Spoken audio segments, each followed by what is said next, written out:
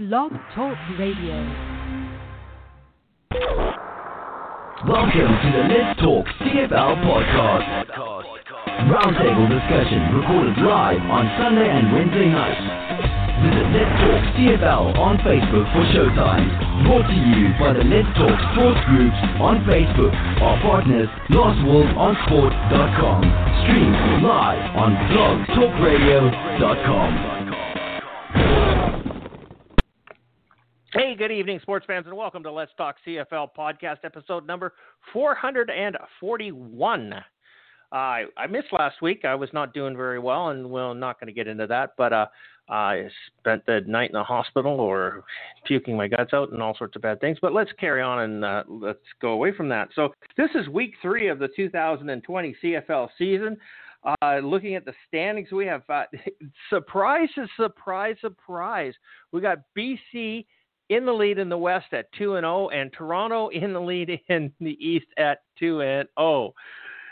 Yes, this is going to be a fabulous season, and we're moving forward. We're going to talk about the week 3.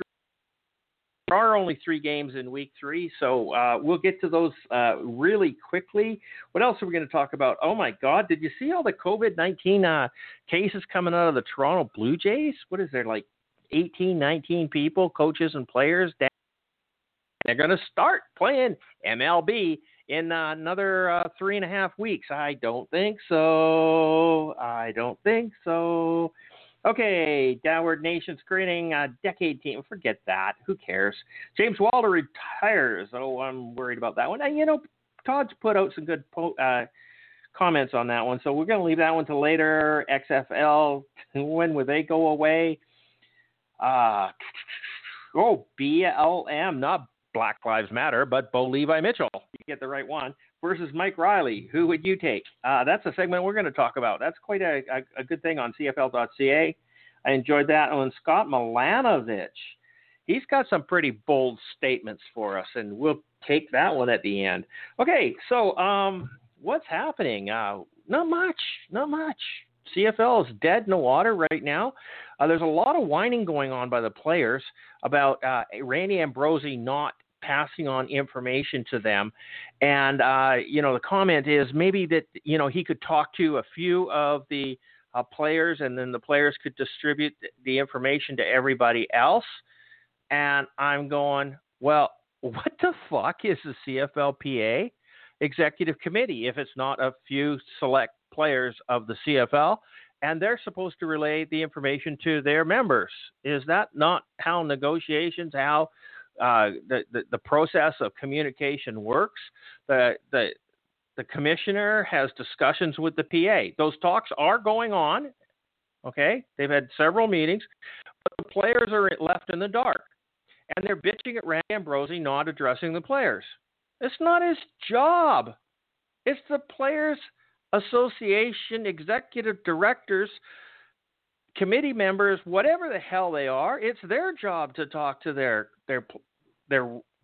members. They're repping them. Why is? Oh my God! It's the biggest clusterfuck I've seen in a very, very long time.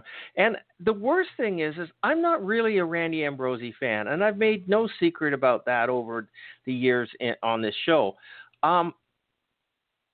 But I'm finding myself defending him nonstop right now because the plethora of morons out there who are attacking him for not doing his job. And he is doing his job wonderfully, in my opinion. Okay? And for the first time, I've seen him not screwing up. I don't know. What's it going to happen? So I got 3 guys on the panel tonight. We got Charles, William, and Mark. We'll open it up. Charles, how you doing, buddy? Welcome to the show, and thanks for picking up the slack last week for me. No problem, and welcome back. I'm doing good. Good. Just same old, just plugging along each and every day like we always do. Yep. Can't do anything else. No, that's true. I was actually down on the coast on Friday, a week ago Friday, and I was kind of looking for things to do, this, that, and everything else. And I was going to call you up and go out for lunch, but because I figured you'd be at home because that's kind of where you are. And I was in Abbotsford, and I ran out of time. Sorry. I was just trying to think if I was at home on Friday. I think I was. Yeah, I was at home Friday. Not this last Friday, because this last Friday I've been still kind of not doing well. It was the Friday before that. Oh, okay. But yeah. I was still home then too, probably. I'm sure. It's COVID. Pretty much everybody's at home unless you're doing something silly. But yeah, I was saying it just ran out of time Friday afternoon down on the coast trying to get up the valley and needed to get things done. So one of those drive, park, run in, grab food, get back in car, chew food, run up the thing. Yeah, the A&W down there at Whatcom, they won't let you sit inside. No, they won't. No, that's true. Our A&W up here in Merritt, they allow us to eat inside. They've moved their tables around so there's spacing around them, but you're allowed to eat inside. But here, some places are like that. Some places are. It varies. It's not right across like the one company, because Tim Hortons is like that too. So it's not. Not just uniform for all locations. So I've noticed. Okay. So anyhow, let's move on here and welcome Mark to the show. How are you doing, buddy? Doing good. Got my bomber mask today, so I can now go out and deal with all the people. Your bomber mask? I noticed you got a bomber license plate, too? Yep, I did. They came in today, too, as well. So. Okay, so the number that's on it, which is B10200. Mm-hmm. Okay, it's very easy to remember your license plate number now. Does that have any social significance to your seat location or anything? None at all. It's just whatever one comes out. Okay. So it's not section 10, seat 200 or something, right? No, that would be cool. Choose them. Yeah, it would. That would be. If you could modify them, it would be really cool. But they come in boxes of 10, and you just grab the one that comes out next. I'm okay with it, though. You got a great number. It's easy to remember. And if I really get stuck, it's the numbers of Rod Hill with 10. 20 was actually the first ever CFL superstar in Fritzy Hansen. And then the 00 can be Keith Stokes and Tom Europe. You're an idiot, okay? It's just 1, 2. Okay, the number system, 1, 2. Okay, so 10, put a 0, put 1 0, and then put 2 zeros. Okay, 10, 200. 10, 200. I mean, come on, seriously? You're going off and you're an idiot. People were doing that online today. Some people were doing that online today, so I had to look up for 20 especially, because there's been, outside of Fritzy Hansen, I think, and he's from like the 20s. I think I knew 4 guys that have ever worn the number. Yeah, no, you're scaring me now, okay? So, it's my job. I know. Okay, let's bring Will in. Will, how you doing, buddy? I'm good. Cool. Very cool. Very good.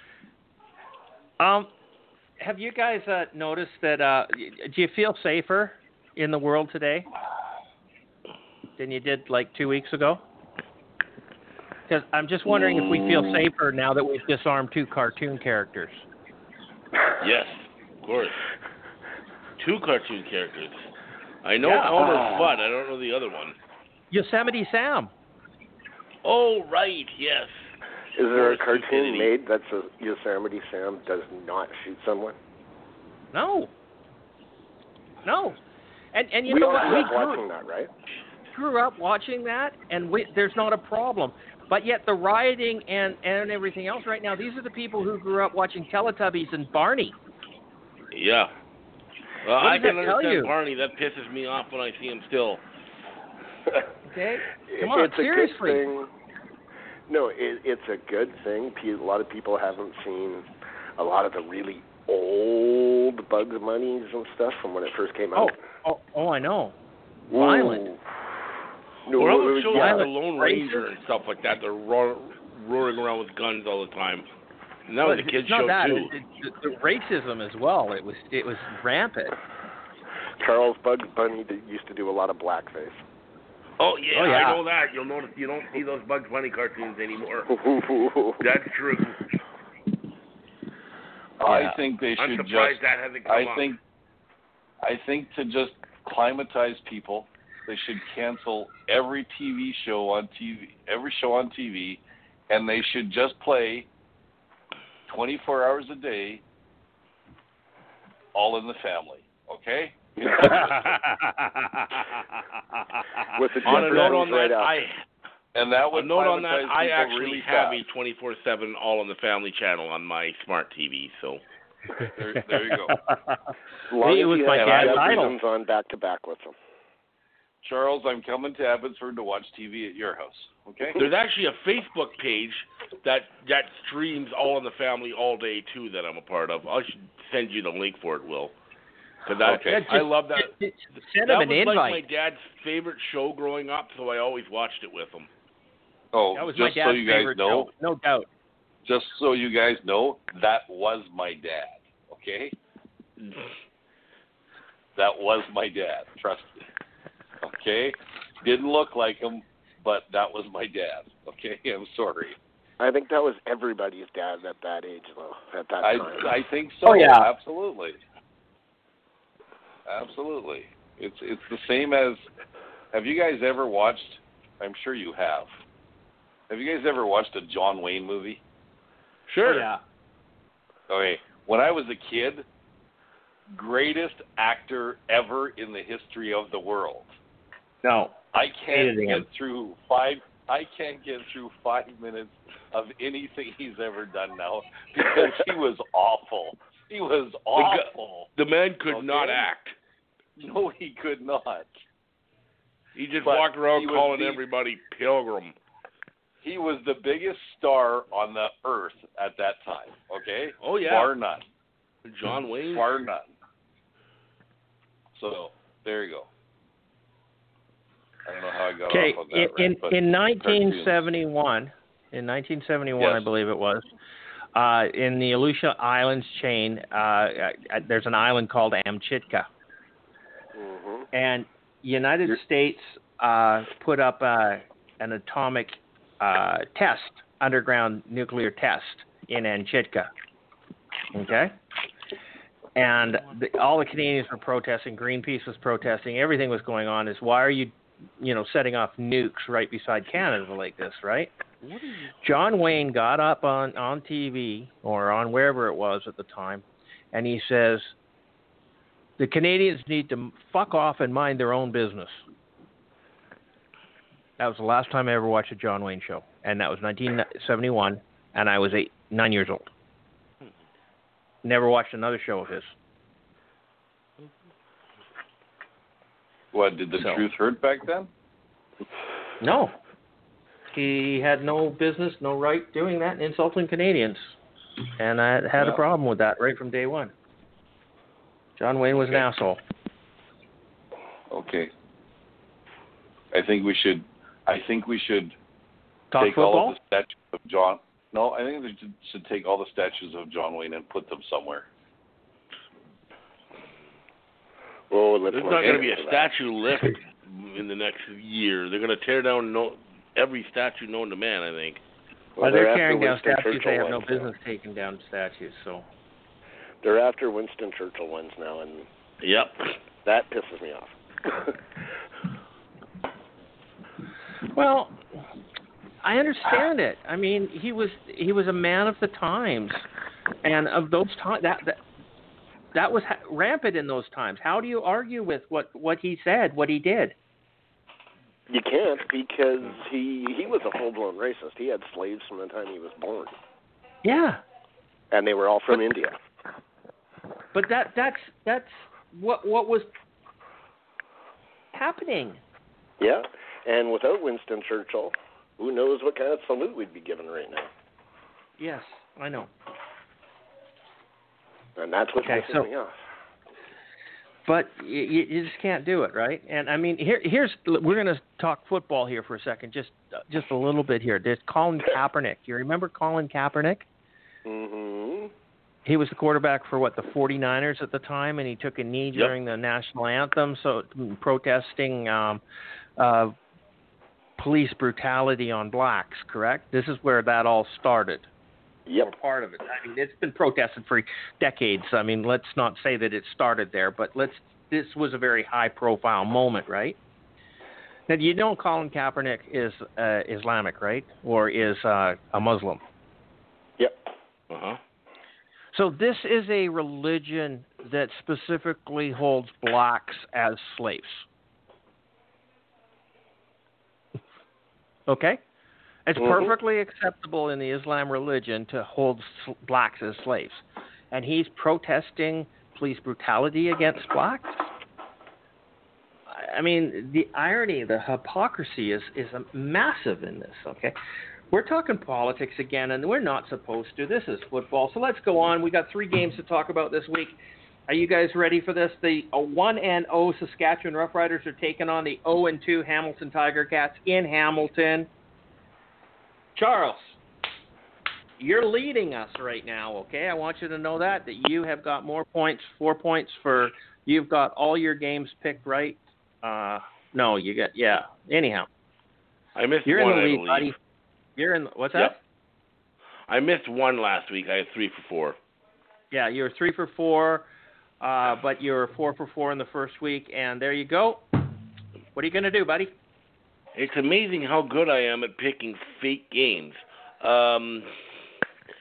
This one, I don't know. This is a trap game because the Riders won their home opener. They're a good team at home. Hamilton made the Grey Cup. I don't think anyone would expect Hamilton to be 0-2. And I think this one's going to go Hamilton's way because Hamilton is too good a team to go 0-3. And Saskatchewan, they play well at home. They're not nearly as consistent on the road. So probably, I don't know, whether it be Dane Evans or Jeremiah Mazzoli playing. I'm not sure. Not that it's really happening, but that's okay. I'm going to take Hamilton to beat Saskatchewan in this one. Okay. And William, I noticed one of your comments in the Sparky chat that said that I couldn't pick the correct team last year, right? Do you remember that quote there? If you're telling me I said it, then yeah, I said it. Okay. Now I guess I have to go. I know that you do. So I guess I have to go find it. Here it is. Yeah. And I think you were in last place. Where is it? It said, "This is such crap. CJ did not have 14 points all of last year." Okay. And how many that's did your you quote. have? Well, I want to make my point here. We're not picking scores right now. Okay, we're picking the winners. And if you only picked the winners last year, I was in first place. Okay, I just couldn't pick the point spread properly. But I picked the winning team more times than anybody else. Oh, please! No. Okay. How many points did you have last year? Oh, I don't know. You'd have to have Sparky for that. I really don't give a shit. 8? Oh, no. I got a couple more at the end there. I was generous to you. I was very nice to you. So, there you go. Anyways. Okay. So, William, picked it. You got it here. Saskatchewan Hamilton. Saskatchewan's 0-1. So they're going to get 5 points for being the head team. Aren't they going to and Hamilton's going to get 5 points for being the home team. So it's a wash under Sparky's condition. Oh, sorry, did you say it was Saskatchewan in Hamilton? Saskatchewan in Hamilton.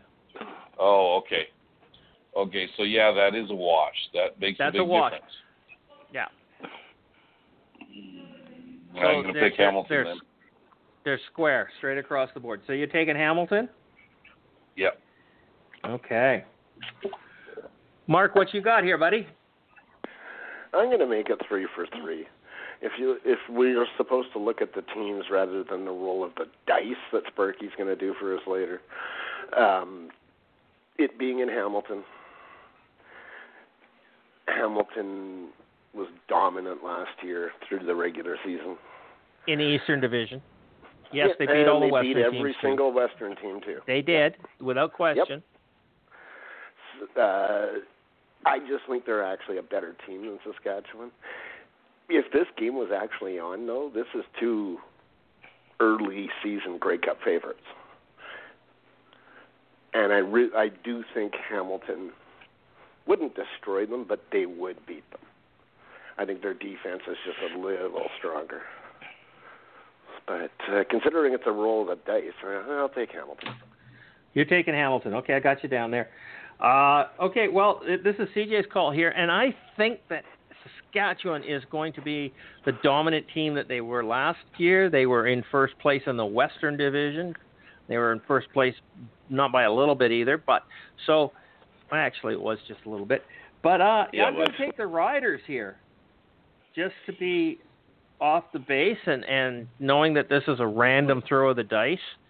And I would, if this was a real game on TV, I would be cheering for the Hamilton Tiger Cats, basically because I'm kind of a Ticat fan to start with, but because I could never cheer for Saskatchewan. But I'm going to take the Riders on this one because I actually think that they're, the roll of the dice is going to go that way this week. Okay? So now we've got the 1-1 Calgary Stampeders playing the 1-0 Winnipeg Blue Bombers at home. So here's a question for you. You know how Sparky gives them a 5-point advantage for being the home team and a 5-point advantage for being the higher ranking team. So if they're both one's 1-1 and one's 1-0, which one's the higher ranking team? And or is this a wash on the higher ranking team and we're just giving it 5 points to Winnipeg for being a home team? We're the ones that should set the rules here. I think the 1-0 team would be higher because they have a better winning percentage. They do have a better winning percentage, no doubt about it. Okay? And I agree, in the standings, they would be number one. So are you saying the Winnipeg Blue Bombers would get the additional 5 points here, or because they are theoretically tied in points, that it should be a wash? It's kind of a tough one. They are have you the better using winning logic percentage, or but the that's CFL? simply because they've played one less game. Would you be using logic, or would you be using CFL style? Because logic I thought would you say could it's just a look wash. at his spreadsheet and know who was ranked higher. Well, I would say Winnipeg is ranked higher, but in true points, they're a tie. So it's all about perspective. It's how you interpret the stats. Right? And didn't have any money. I had to work to survive. Okay, so what's the answer here? Charles, did you pick a team? I think I would give Winnipeg the higher rank. Hang on a second, I think I got it.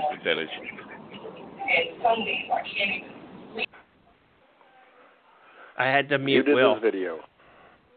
Okay. Yeah, no, I think I give Winnipeg the higher ranking just based on percentage because that's the most logical way to do it. Well, you could always just say it's a wash and there's no 5 points awarded. Well, you could do it that way. I have no problem doing that at all. If we're going to do it that way, then do it based on points and call it a wash. I'm good with that. Does it really matter? Yeah. Well, it does, because the roll of the dice and the 5 points advantage could go to, I mean, is it going to be, Winnipeg already has 5 point advantage being the home team. I'm just going by Sparky's rules, right? We know who made the rules. Sparky can make the decision. Yeah. Oh, okay. Well, yeah. Why don't we just go points based on what we'll do no wash this time because they're tied in points, and then talk to Sparky and he can kind of figure that out then, because right now I don't know exactly how we would do it. Okay, so let's just say Winnipeg gets at least a 5 point premium on this for being the home team. Charles, who are you going to take on this one? Calgary, Winnipeg. Come on. Calgary and Winnipeg, the defending champions against the champions the year before that. And this Zach game was in against Winnipeg. Bo Levi Mitchell. Yeah, and this game's in Winnipeg. It's in Winnipeg. Yeah. Yes. Would this be the home opener for the Bombers? It would be. Okay, I believe it so is. You got to figure home opener for the Bombers. They're going to raise their Grey Cup banner. It's their first game in front of the home fans since winning the Grey Cup. You got to think they come out jacked in this one, especially coming off of a win last week. So I got to go with the Bombers. I just think that the emotion and so on would carry them through. I think they'd be jacked up. I think the fans would be jacked up. So, yeah, I take the Bombers in this one.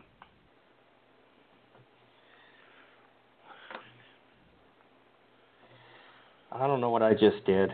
Okay, so you got the Bombers. You got the Winnipeg Blue Bombers on this one. Okay, I'm going to have to open up the mic here to William's place because there was something going on over there. William, you've opened your mic. Yes, you can open yours again. There you go. I had my TV on. I forgot. Anyways, so you realize, Mark, me and you would be having breakfast tomorrow morning because I'd be in Winnipeg because I was going to Winnipeg to watch this game. That's right. And it was also going to be my 40th high school reunion this weekend, and I was going to go to that and see who I could piss off. But yeah, that all got crashed and burned. So, my head says Winnipeg, my heart says Calgary. I'm thinking about the ridiculous scores we've been getting from the dice roll, like BC scored 65 points against Calgary last week. Yeah, right. That's Mike Riley at his best. Seems very logical to me. Yeah, sure. Mike Riley would be on his back looking at the sky most of the game. So I'm just going to throw it out there and say screw it. I'm going to pick Calgary against the Winnipeg Blue Bombers because, yeah, Winnipeg would be emotionally high, but then they'd have their adrenaline dump and they'd be flat for the second half. So I'm going to pick Calgary. There you go. Okay. And, Mark, you're taking the Bombers being a homer, right? I think that's fairly obvious. It would be interesting to see never mind how jacked the team would be, how jacked about 33,000 people in the stands would be, because it would be sold out. That's what sucks about this. The banners would be coming down, everything else, and I think just the crowd alone, Mitchell would have some troubles. So, yeah, I have to go with Winnipeg, obviously. Okay. Well, I am not a Bo Levi Mitchell fan. I am a Zach Collaros fan. No doubt about it. No question about it. I just have to take the Bombers on this one. Oh, my God, everybody. Newsflash. Christopher's not a Bo Levi Mitchell fan. I didn't know that. No. Actually, I was going to take Calgary right up to the very moment when I said, oh, but Zach Collaros I am a fan of Zach Collaros. And I went, oh, well, I couldn't take, in all honesty, in a fair game between the two quarterbacks, Zach Collaros would just mop the floor with Bo Levi Mitchell. So I have no doubt in my mind that he would do this, especially with Winnipeg. I'm going, okay, but Calgary's a better team. And I'm going, well, actually, no, Winnipeg's a better team. And they proved it most of last year. Okay, so yeah, I'm taking Montreal or Winnipeg on this one. I'm going to take Montreal. What the fuck, eh? You wouldn't win then. No, I wouldn't be winning. Okay, so I'm taking the Winnipeg Blue Bombers on this one. Zach Collaros and who's that guy? Andrew Steroids Harris, and one of the guys I really admire in this league, which is Adam Bighill. So, yeah, I'm going to take the Bombers here and watch this one fly. Now, Game 2, BC Lions home opener. We've got the 1-1 Edmonton Eskimos. Eskimos? Edmonton Empire? Should they change their name? Oh, my God. Isn't that derogatory against people who eat raw fish? Anyhow, against the BC Lions, the 2-0 Lions. League-leading 2-0 BC Lions. So not only are they at home, they definitely have the advantage here on the stats. Or in the standings. So, yeah, BC's up 2-0. Edmonton 1-1. Charles, who you taking here? Well, this was also going to be the Lions' home opener, so I'll be at it, or would have been had it actually been played. But I won't be there Saturday night, but I wish I was. But as it is here, Lions, I'm going to use the same home opener luck for them that I did for the Bombers. Of course, there's not going to be any sort of unveiling of any banners or anything like that. I think most Lions players and fans would like to even forget that last year even happened. But yeah, Mike Riley at home. Did it? Rebuilt Edmonton, offensive it line. didn't happen last year. What didn't happen last year? I'm going to pick the Lions to win this one in their home opener. What? Oh, must have just left. Yep. There was no season last year. 2019, BC didn't play football, did they? I didn't see any games that I saw them not in. this year either, so no, we'll just say that COVID started last summer.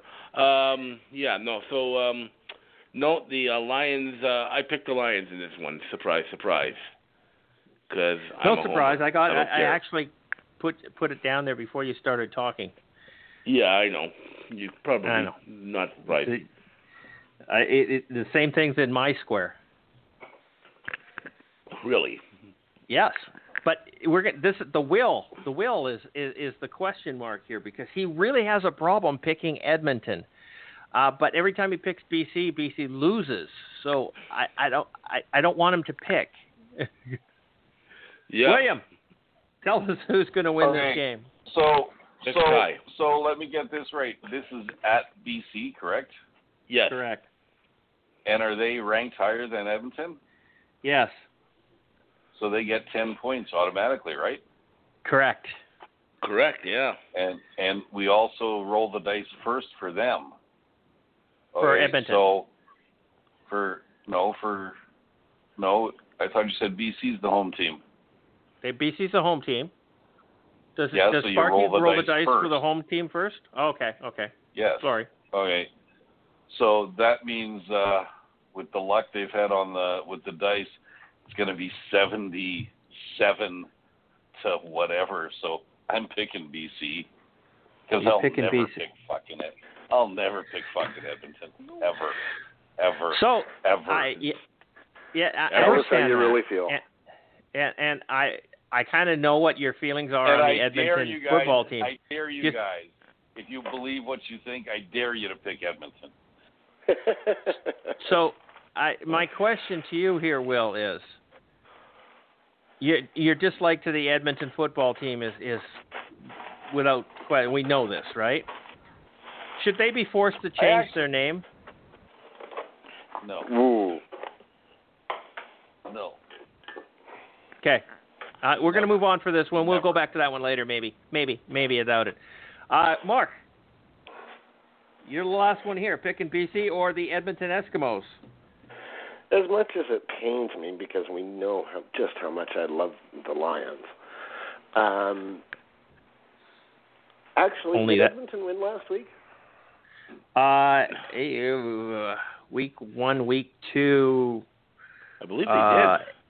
Edmonton, yes. Edmonton was 66 points. Ottawa was 26. Okay, so Trevor Harris just shot the wad. But they only beat Ottawa. It's not a big deal. Yeah, but it's Trevor Harris, so he just shot the wad in one game. That should be good for him for a good game for like 3 or 4 now, shouldn't it? Normally is. Yeah, hard to argue with that logic. It's really hard to argue with that logic because it has been his whole career. But as much as it pains me, I got to take the Lions. You're picking BC here, eh? Well, in hopes of being wrong. Well, you do what you got to do here. But CJ is going to take the Lions on this one. No surprise by anybody. I would pick them regardless of what was happening in the season, or if there is a season, or if there never is a season. BC Lions are my team of choice. Oh, that's a surprise. Okay, so let's put this one aside. Sparky's going to listen to the podcast, and he's going to take note of this. And we'll spin the die. I liked it. Did you like the video he did? Did you guys watch it? It was my idea. It was my idea. It was. I know it was your idea, Will. I know it was your idea. And I loved it. I loved it. He's not a commentator, but you know what? He made it humorous. I couldn't stop laughing, especially, and then when Toronto came up with boxcars and 76 points. Oh my good Lord! I couldn't stop laughing. I couldn't even watch the rest of the show. I was laughing too hard.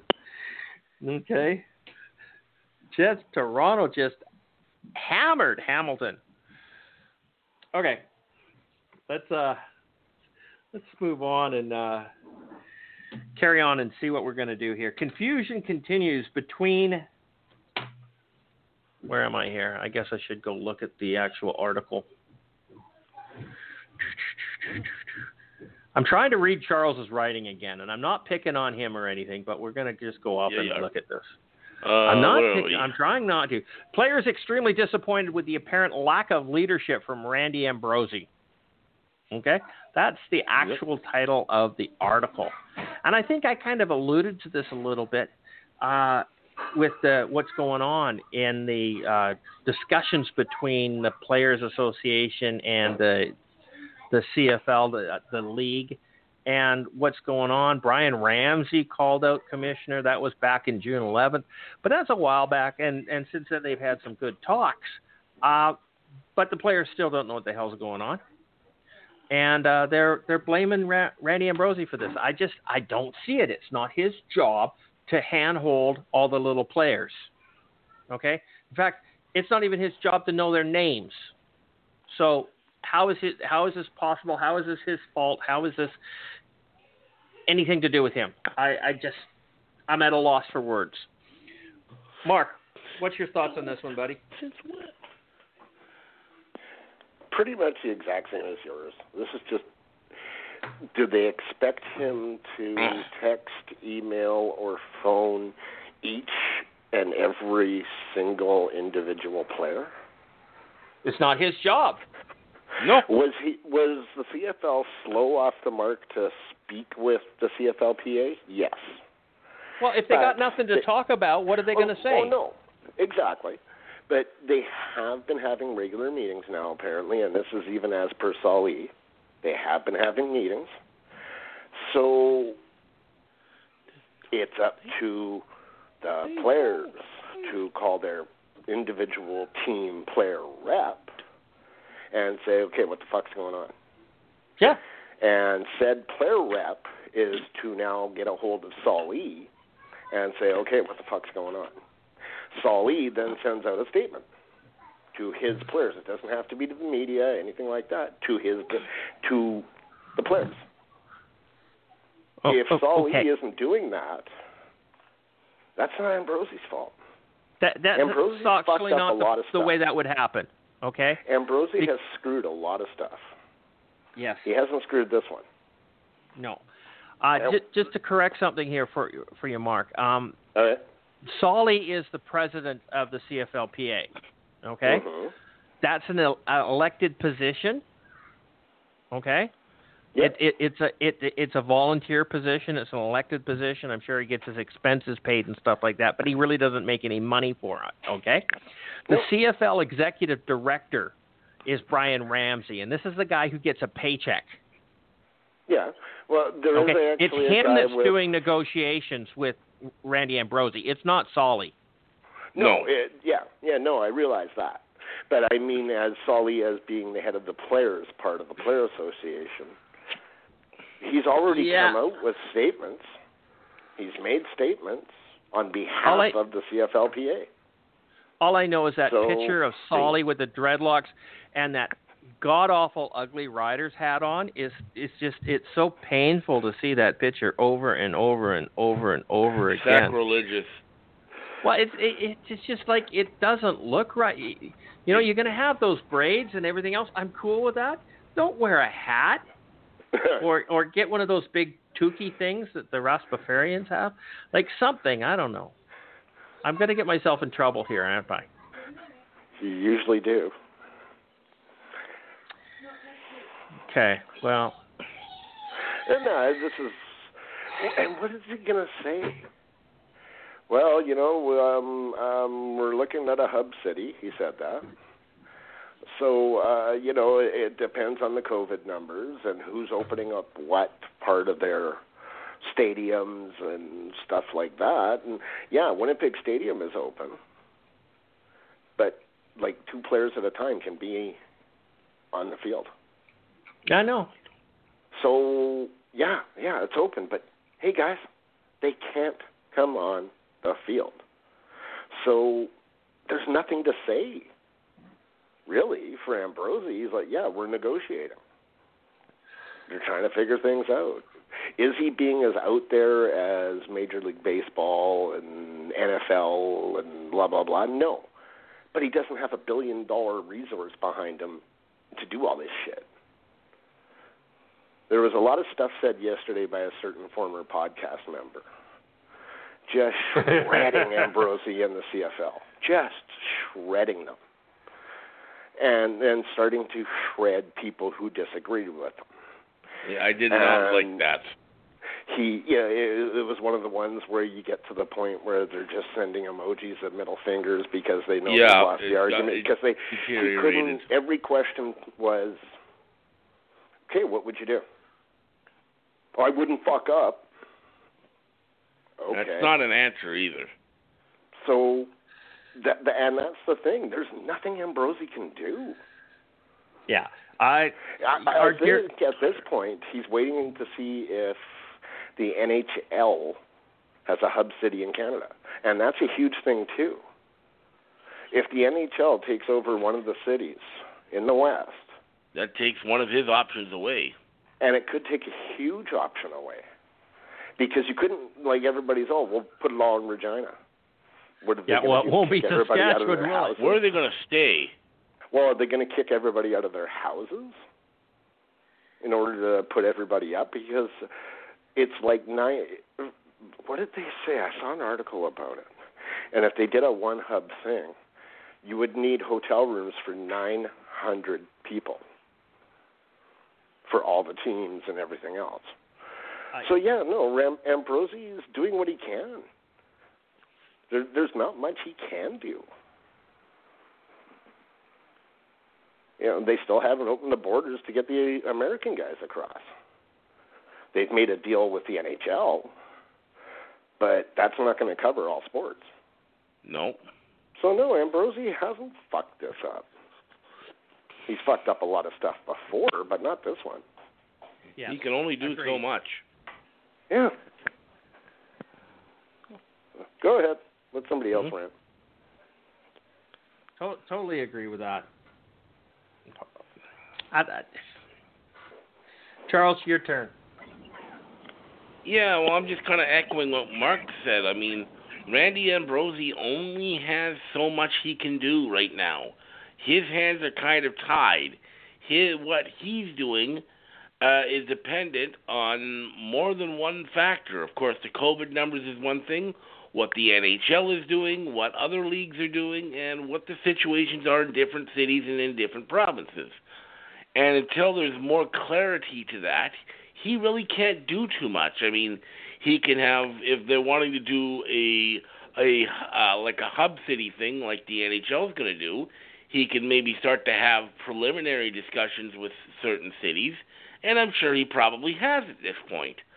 But as far as going forward and making a decision and saying this is what we're going to do, this is what we're going to do, it's too early for that. He can't just make a decision right now because he doesn't know all of the different factors. And until he does, what is there really to talk about between the CFL and CFLPA? If he goes and calls a meeting and they meet with him, and he's like, well, we're just still kind of figuring things out and not much new to report, they're going to start complaining, well, what are you wasting our time for? So he's damned if he does, he's damned if he doesn't.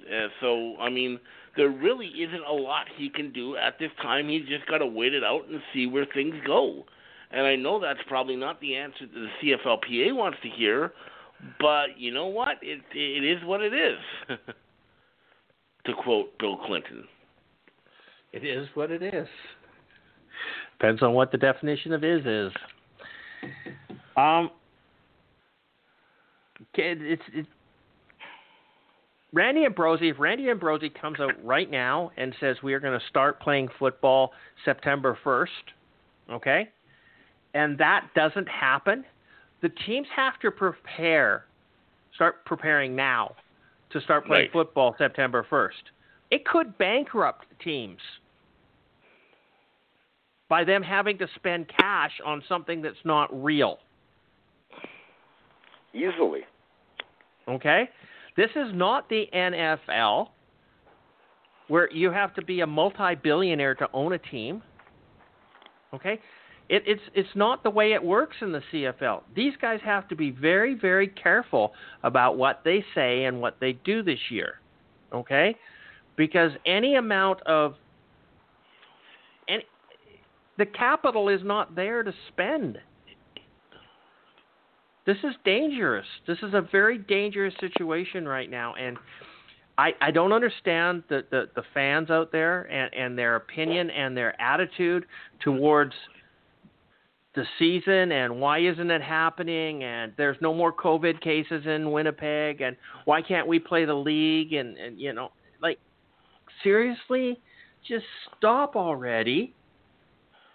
And just sit back and look at it. And because you know that this isn't going to happen. I mean, the Blue Jays right now, their entire staff is down. 15 or 16 or what was something like that. Confirmed cases on the Blue Jays organization. Yeah, and they're supposed to start baseball in 3 weeks. And Florida just had over 5,000 COVID cases today in 24 hours. And that's where the Blue Jays are training, is in Florida. So, they're not taking Donald Trump's advice because he said if you stop testing, the numbers will go down. That's just like saying if women stopped taking pregnancy tests, there would be no babies. That's correct. We all know the stupidity of it, Charles. Oh, God. Okay, so yeah, I really seriously don't understand what the players are expecting and what the fans are expecting. It's a sit back and wait and pray and hope. There's nothing else to do.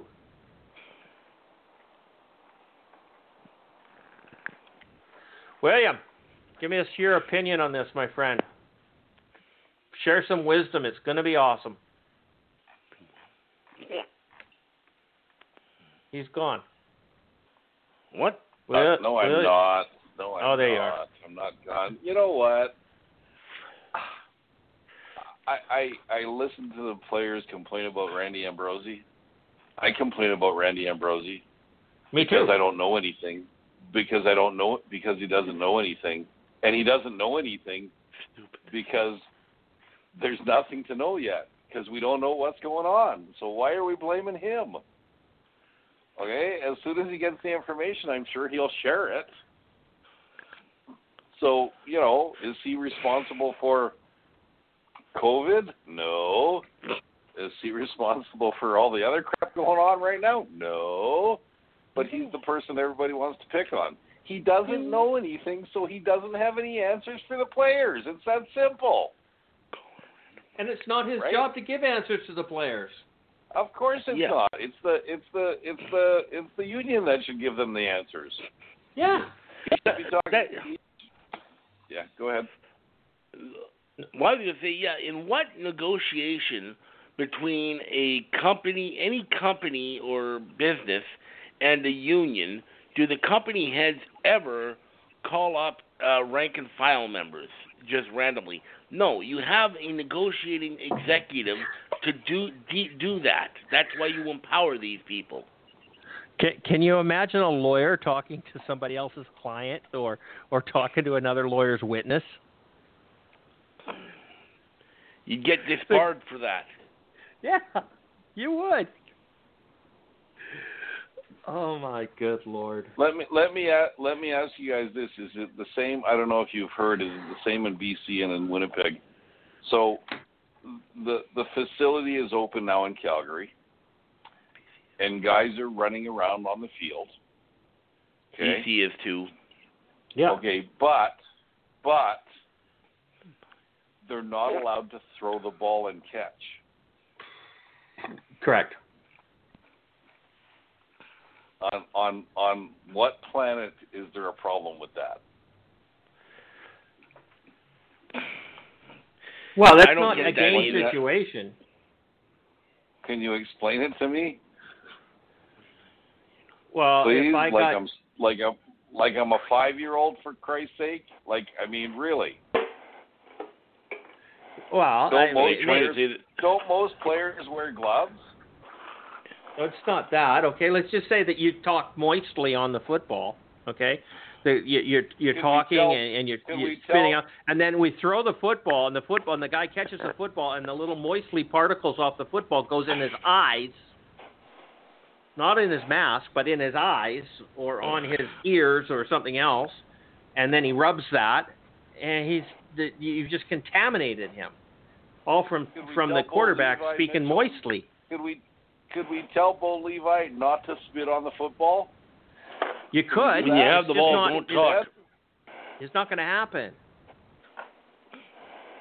Right? Wow. Or it could be the snapper, right? Because he's the linebacker of the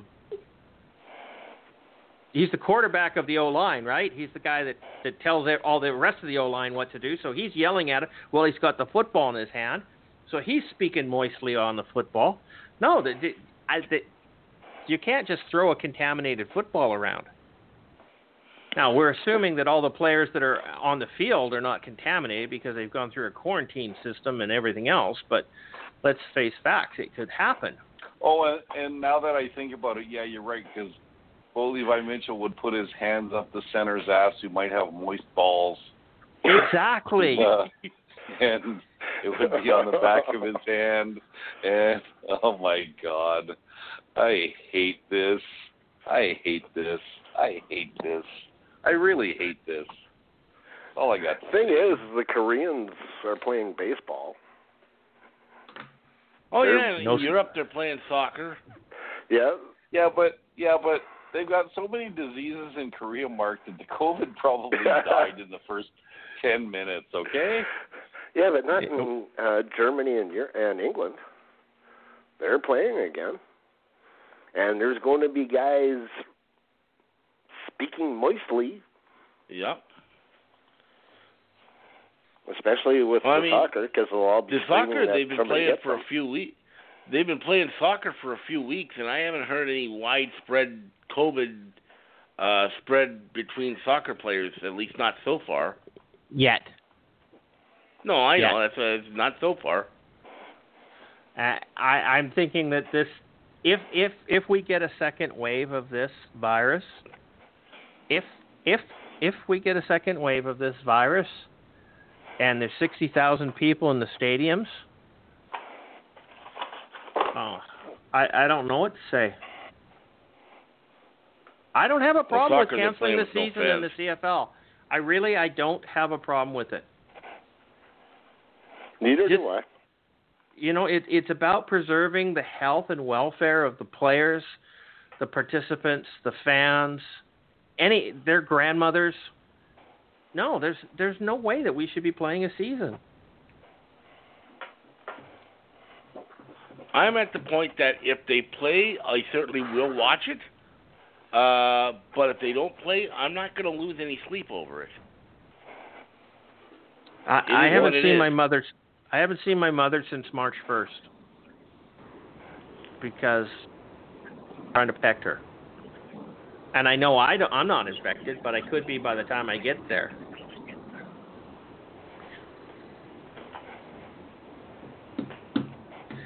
Okay.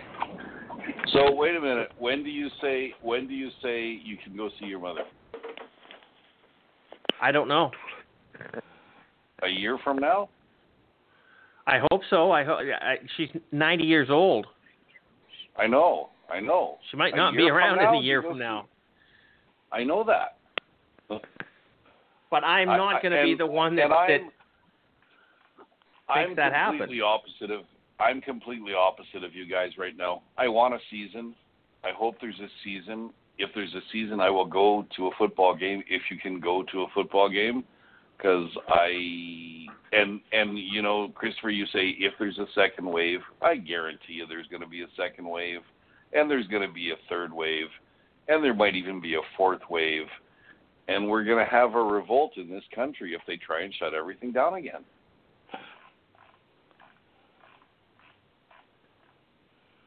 I don't think there will be a revolt in this country. There will be one in America, but there will not be one. The U.S. No, I think there will be one here too. Well, maybe Alberta. I really do. Okay, but I don't see that happening anywhere else. Oh my God. Maybe Alberta. Alberta's a whole different group of people. There's going to be pissed off people here too. Of course, there's going to be pissed off people, but I don't think anybody's going to get violent over it. I hope not.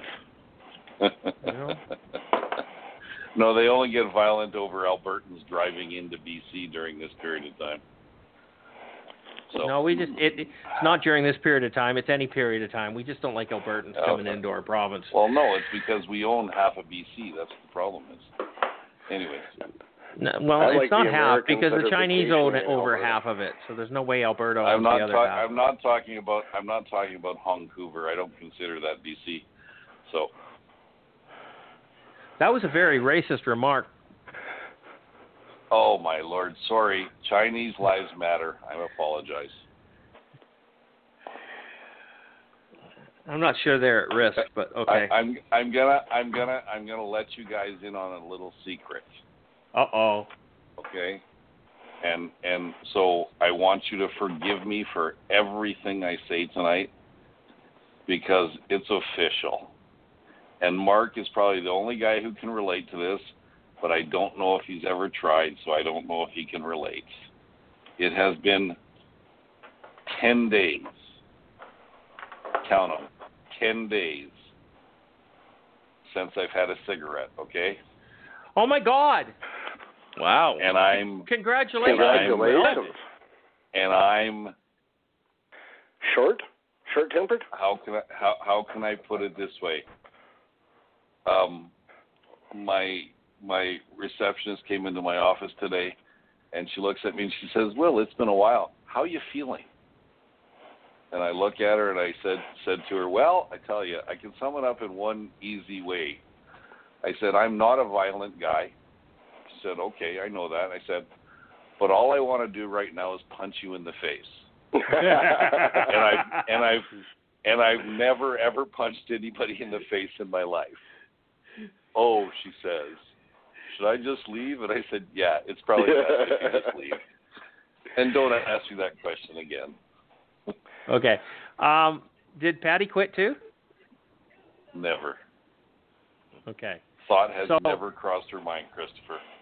Okay, so William, I'm very proud of you for doing that, and your willpower is massive. Okay? Mm-hmm. 10 days, congratulations, my friend. Yep. Yeah, but it's nothing. What do you mean by it's nothing? You got to start somewhere. I know, but the last time I did it, I quit for 10 years, and I still started, so. Well, then you're just stupid. Yeah, I had a stressful period of time in my life. How does that sound? Anyways. Okay. But yeah, I'll let it go. And Patty's always been good about that. Patty, I have not seen a cigarette or seen her smoke a cigarette in this whole 10 days. So she does take the garbage out an awful lot, though. Anyways, okay, I just thought I'd throw that in there. So any racist remarks, it's because of lack of nicotine. Maybe that's not a good excuse, but I'm going to go with it. It works for me. I'll let it slide. Fair enough. So, the next one is probably the one that needs the most amount of discussion. It's the one that's going to get the most amount of discussion. In fact, I'm really surprised that it has had no discussion. But it's in times of financial crisis, then and now, the Canadian Football League looks to cut players' pay. The suggestion right now is players' salaries straight across the board are going to be cut by 10%.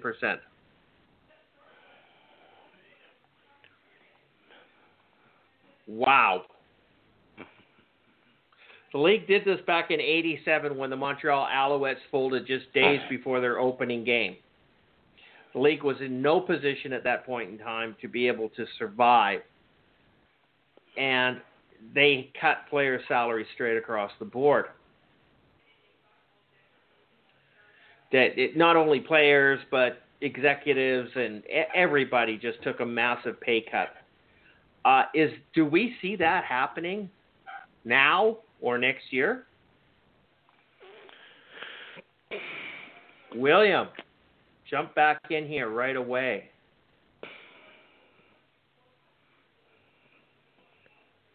Okay, sorry, what was the question? In 1987, the CFL cut everybody's pay by 10%. Go ahead, don't worry about it. I know what the question is now. I was listening, but I wasn't listening. You know what? Thank you. I appreciate that. I think more importantly than the players getting their salaries cut by 10%, I've heard that, is it next year that coaches' salaries are going to be cut? They've already reduced the management cap by something or other for next year, I do believe it is. Yep. Substantially. Correct. Substantially. What about those guys? Those guys, they don't have a pension plan. Okay? No. They don't have a pension plan whatsoever. They come in and they're promised a certain amount.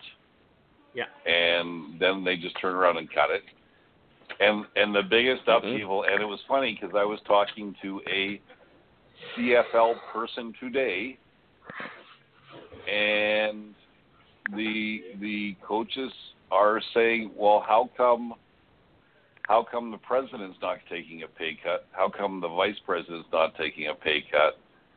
And so on and so forth. So there's some real pissed off guys. Yep. And unlike I think a lot of these coaches could get jobs elsewhere. And maybe in some situations for better money. Doing what? Coaching football. There's no football. Well, the argument with football, the players right now. Okay, they go, you got to honor our contract. Or what? You're going to go play where? The NFL?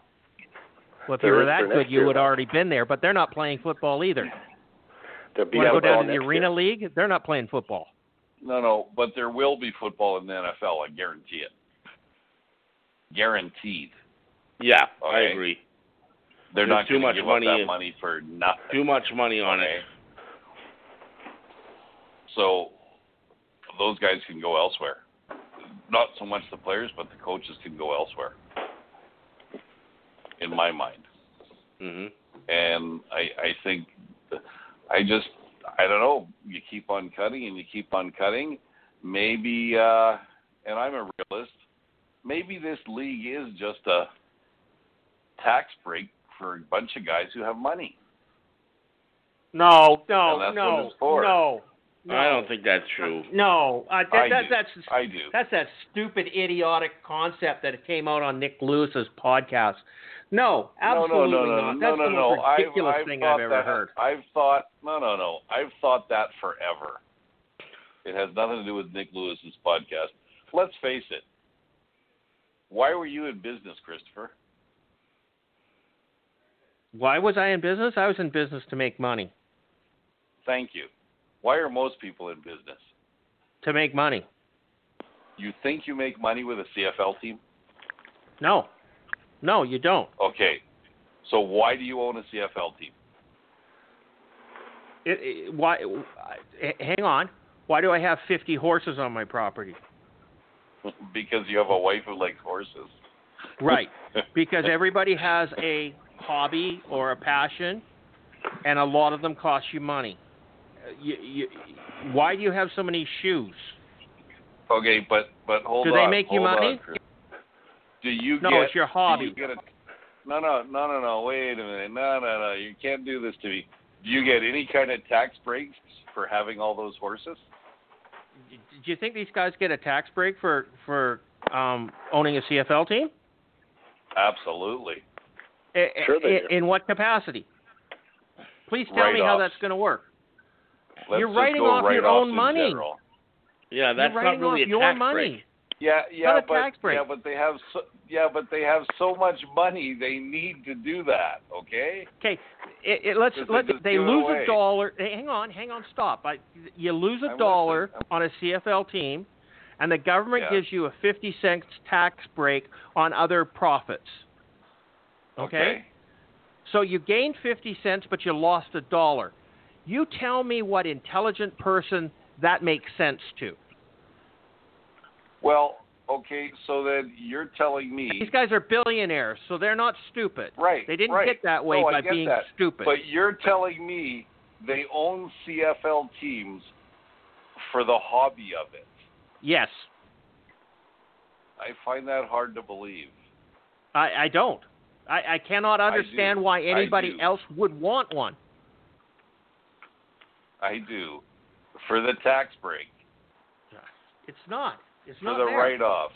For all it's not there. Stuff. It must be there. There's no other good reason. Don't. Sorry. Go ahead. Let's spin this one for a second. You work for a very large company. Okay. No, I don't. They're not large. Okay.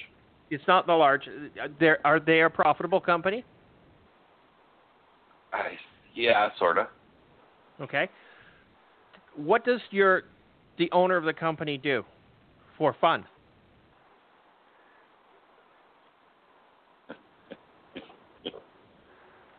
He goes shoe shopping with Willie. Yeah. Fuck it.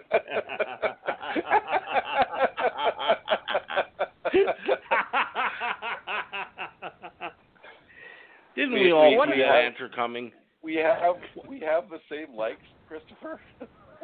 Okay. I've known him. I've known him. Some people will buy a condo in Hawaii and call it a tax write-off, right? It's not a tax write-off. They're saving some taxes by having it, but they're not. It's still costing them money, but they're enjoying it. Okay, they're getting some benefit out of it. These CFL teams are not owned by people who need a tax or receive a tax write. Now, here's how a tax write-off works. Okay, let's just say that these two guys the steel company that just bought the Montreal Alouettes. Okay. So they paid. Let's just say they paid $10 million for this team, okay? And on the books, it has a $40 million loss for last year, okay? Yes. So for $10 million, they got a $40 million tax write-off. 100%, I would agree with that team for the tax write-off, okay? And once they use that tax write-off, it's gone. So why would they own it in year 2? Why would they own it in year 3? Why would they own it in year 20? Because there's no taxable benefit to them after they've used up the original tax write-off that they purchased, the original loss. Okay? Right. There's no reason to own them in year 2. Now, we don't know whether they're going to own them in year 2 because we haven't got to year 2 yet. Right? They might just fold the team after they've got the benefit and off they go, right? And then it's 100% pure business decision. It's not a love of the game decision. Nope. You cannot tell me that David Braley uses the BC Lions as a tax write-off. Now, I'll tell you what he does do, and I'll tell you how he does it. He donates money to the BC Lions through his company called Orlick Resources, or Orlick whatever. What is it? The actual name? It's Orlick something. I think it's Orlick Industries. Or Orlick Industries. That's what it is. Sorry. And actually, Orlick Industries buys advertising from the BC Lions. Yep. Okay. So it's 100% tax write-off because it's an actual business expense by Orlick Industries. okay, because they're in promotions of their products. So that's how David Braley gets his money into the BC Lions without paying tax. Okay? That is a pure tax write-off for him because the company is buying advertising. The company is receiving advertising, but Orlick Industries doesn't need to advertise to the general public in BC. Okay? Nobody even knows what the company is or does, and we don't manufacture cars in BC, so there's no reason for us to buy anything from Orlick Industries, and I don't think we can unless we're a major car manufacturer. Okay? So that's how David Braley is getting money into the BC Lions at 100% write-off as opposed to personally donating money or investing money into it at a 50% write-off. It's still writing off his own money. He's still losing the money that money that Orlick is giving to the BC Lions is no benefit to Orlick. There's no benefit to them. Because, okay? But the money is just going there to finance the team. Okay? And I understand his business model and how he's doing it and why he's doing it. But please do not tell me that he's the owner of the BC Lions to save money, because that's the dumbest motherfucking idea I have ever heard, and anybody who suggests it knows nothing about finance. It doesn't work that way. I didn't say he was saving money.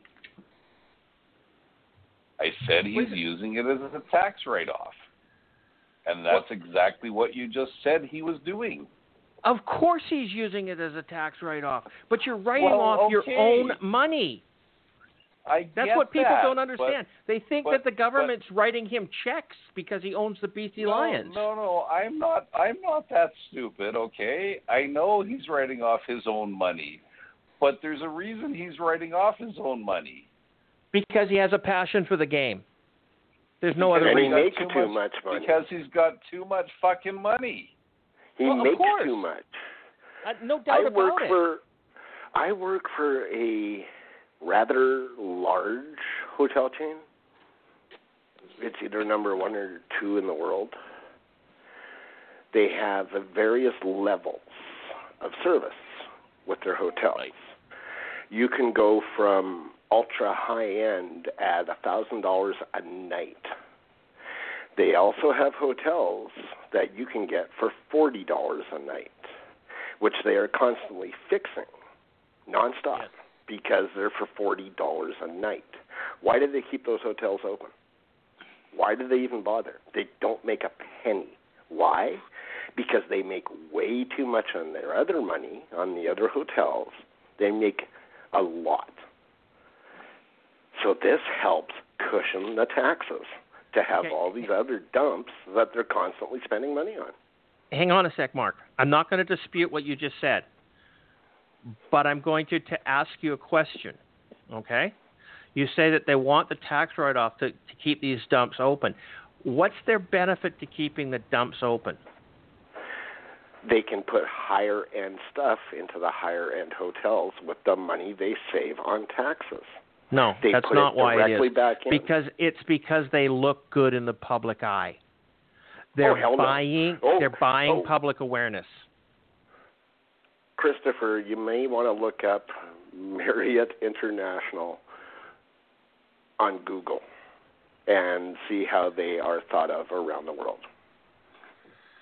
They can't buy good publicity. They're hated.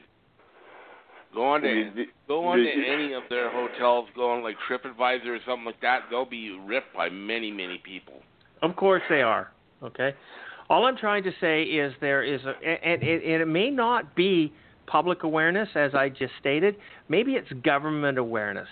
Maybe they need the government to see this so that they get concessions somewhere else. Mm-hmm. I'm spitballing things right now, but you do not keep a company running for the purpose of losing taxes. Okay? You don't do it. You cut divisions that are losing money and keep the divisions profitable, because it's better to pay the tax of 50% than to lose 100%. Okay? Now, there's a company called Leadcore. Okay, Leadcore is a huge construction company. They're road builders. They're company builders. They're doing everything else. They have a trucking company. They nonstop. I mean, they're huge as Aero Transport. Okay, they're phenomenal. Now they run a grinding division which goes into the bush with grinders and grinds up slash piles after a logging operation. Okay. I have been working a year and a half trying to find how they make money. Okay, they can't. They absolutely nothing with their costs and how big of an operation it is to go in the bush with a $1.5 million grinder and a crew to run it and the breakdowns and everything else and what they're getting per ton for grindings, they're losing their shirt. Okay, and I was told the other day why Leadcore is doing this.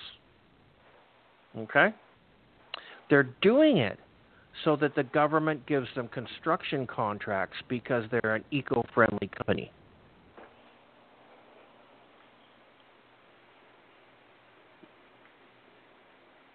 It's not a tax write-off. It's a way of promoting the company so that they get bigger contracts somewhere else that are profitable.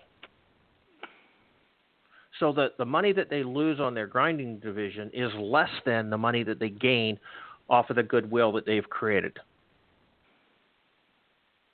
Business is a game.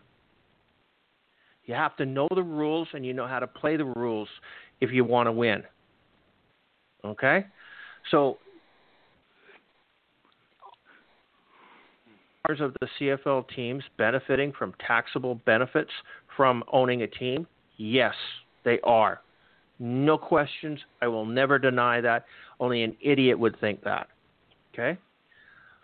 But the problem is, the taxable benefits from owning a CFL team aren't large enough to justify the monetary loss of owning a CFL team. So unless they're getting a benefit somewhere else, it's an economic loss for them to own a CFL team. And the only reason why rich people lose money is because they're having fun.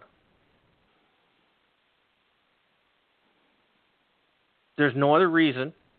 They're enjoying themselves. They want to look good.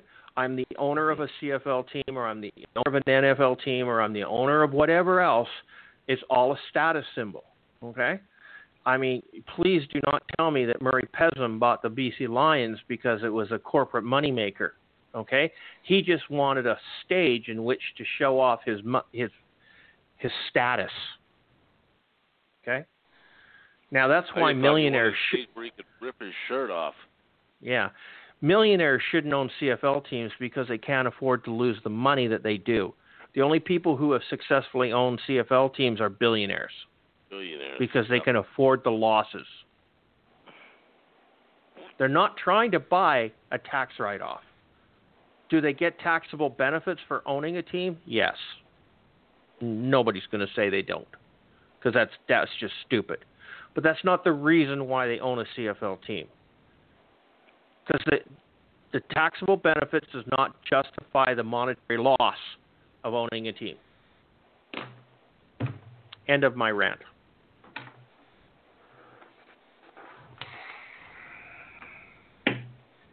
Where were we?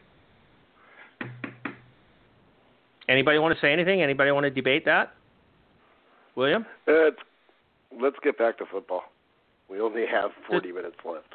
This is football. This is huge in football because this was a Kelly Bale rant about Nick Lewis knowing everything about the business of football.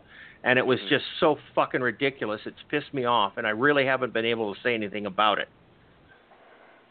until now. And it only an absolute complete moron would think that they're doing this because they get taxes back.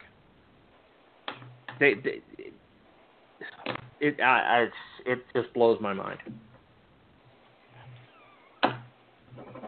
And that doesn't mean that I don't like Kelly Bale, and it doesn't mean that I don't like Nick Lewis. I respect Nick immensely.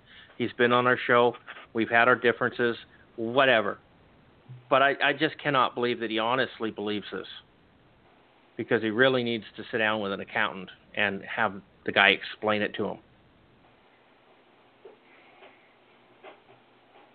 But he also believes that the CFL made $200 million last year. So, yeah, that's. I'm not going to comment on that. It's just not worth it. $200 million. I'm sorry. What was that, William? How does he figure this?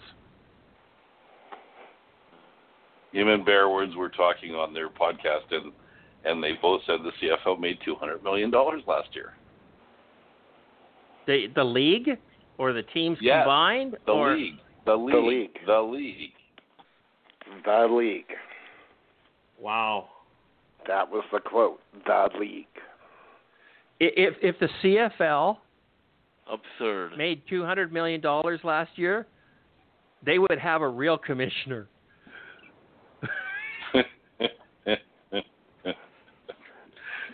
Let's face it, we were all excited when, a lot of people were excited.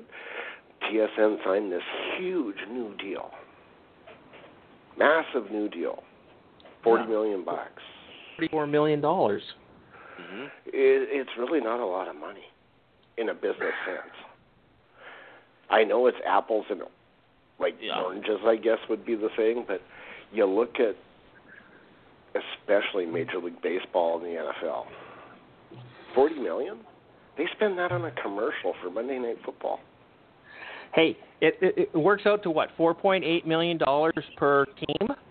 Something like that. That almost pays for the whole salary cap. Almost, but players in MLB make more than that. NFL make more than that. I mean, that's almost a practice roster position. Oh, hell, there's players in Major League Baseball that make $100 million contracts. Oh, I understand. So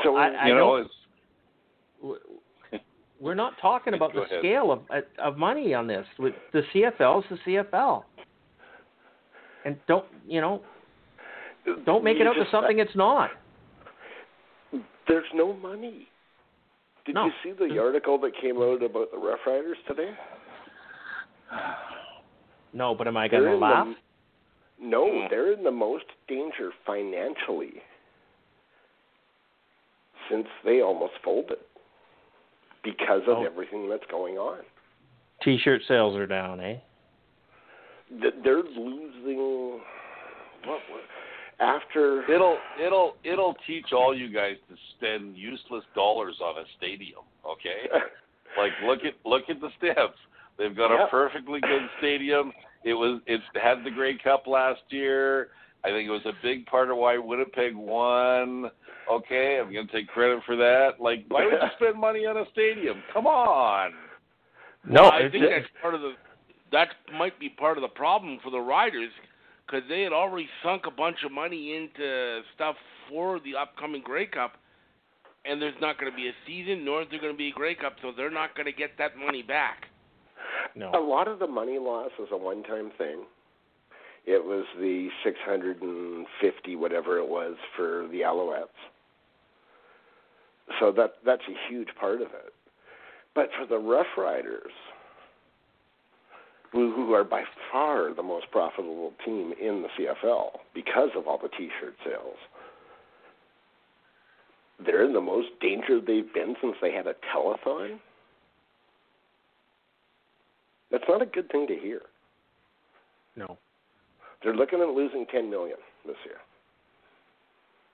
After bills, stuff coming in, like money coming in, money going out, they're looking at a $10 million loss. So what are the teams from BC, Montreal, how much are they actually losing? If the Riders lost $10 million? Well, I think every team is going to lose the same amount of money or very close to it, depending on what your stadium payments are, because the cost is a cost and there's no revenue. You can't pick on Toronto and BC because they have no attendance. You have no attendance either. So, but they've already got losses. The Riders are a profitable business. And okay, what's the net worth of the Saskatchewan Roughriders? Well, off the top of my head, I'm not sure. I know I read that they have a $7 million slush fund, which will be eaten up in a heartbeat. Yeah. Yeah, okay. Just for reference sake, David Braley's worth $2.43 billion. Mm-hmm. He's got $10 million on his night table. Oh, yeah. But this isn't going to affect BC. This isn't going to affect Toronto. This isn't going to affect Hamilton or Montreal. Stop. I'm wondering what their losses are. If the Riders are losing $10 million, I'd love to find out. If you want to change something in the CFL for the good, every team should have their profit or loss public. Why? You should have to say because Why? Fan engagement. Only if they're receiving public money. Yeah. The BC Lions don't receive public money at BC Place? No. How much did BC pay for the renovations? Nothing. The Lions? Exactly. Nothing. Zero. They didn't receive money. They play in a stadium that was built for free, or on taxpayer money anyway. They pay rent, a lot of rent on that building. Not really a lot of rent. No. It's about $100,000 a game. It's really insignificant. That stadium was paid by taxpayer money for the Olympics. It had nothing to do with the BC Lions. When were the Olympics? I'm sorry? When was 2010 in BC. When did they put the new roof on? 2010. The roof was, well, it was after the Olympics, but that was just one part of the renovation. They did a whole bunch of other renovations that and were the Lions done get to use that. And the Lions get to use that to a benefit. Of course they do. So does the car show, and so does the boat show, and so does everything else. They just get to use a stadium that was there. It's not public money for them. Money. No, it's not. There's public no, it's not. Money. Oh, you're an idiot.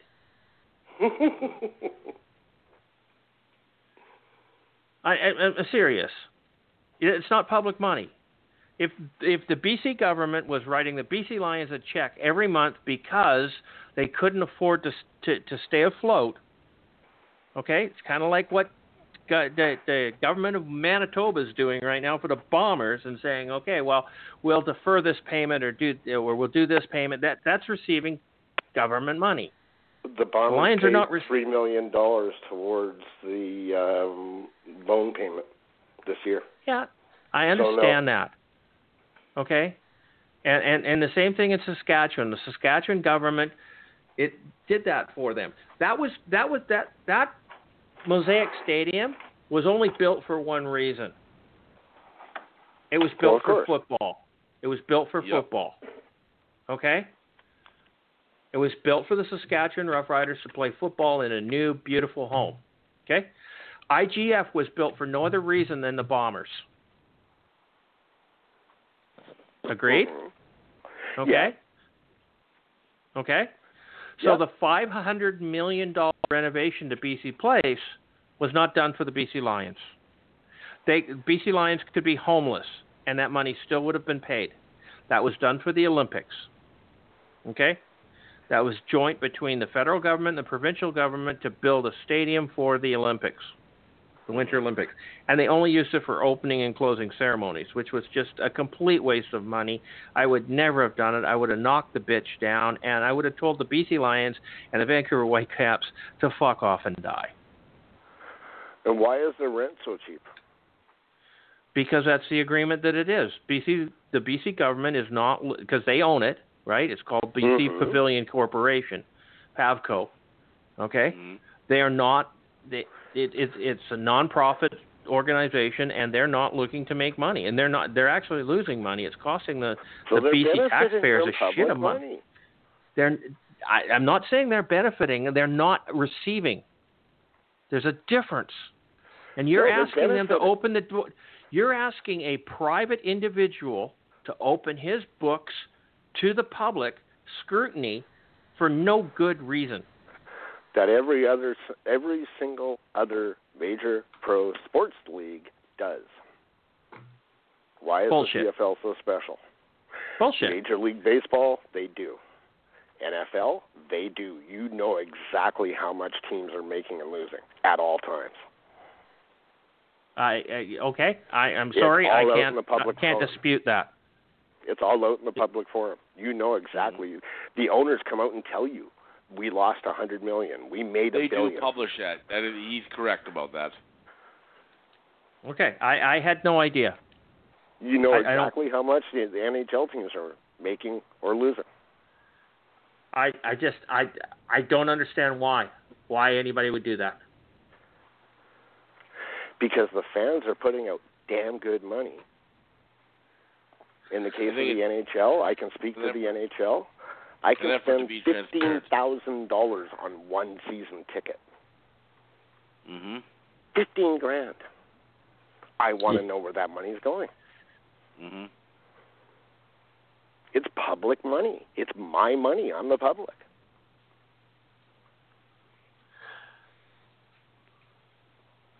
It's not public money.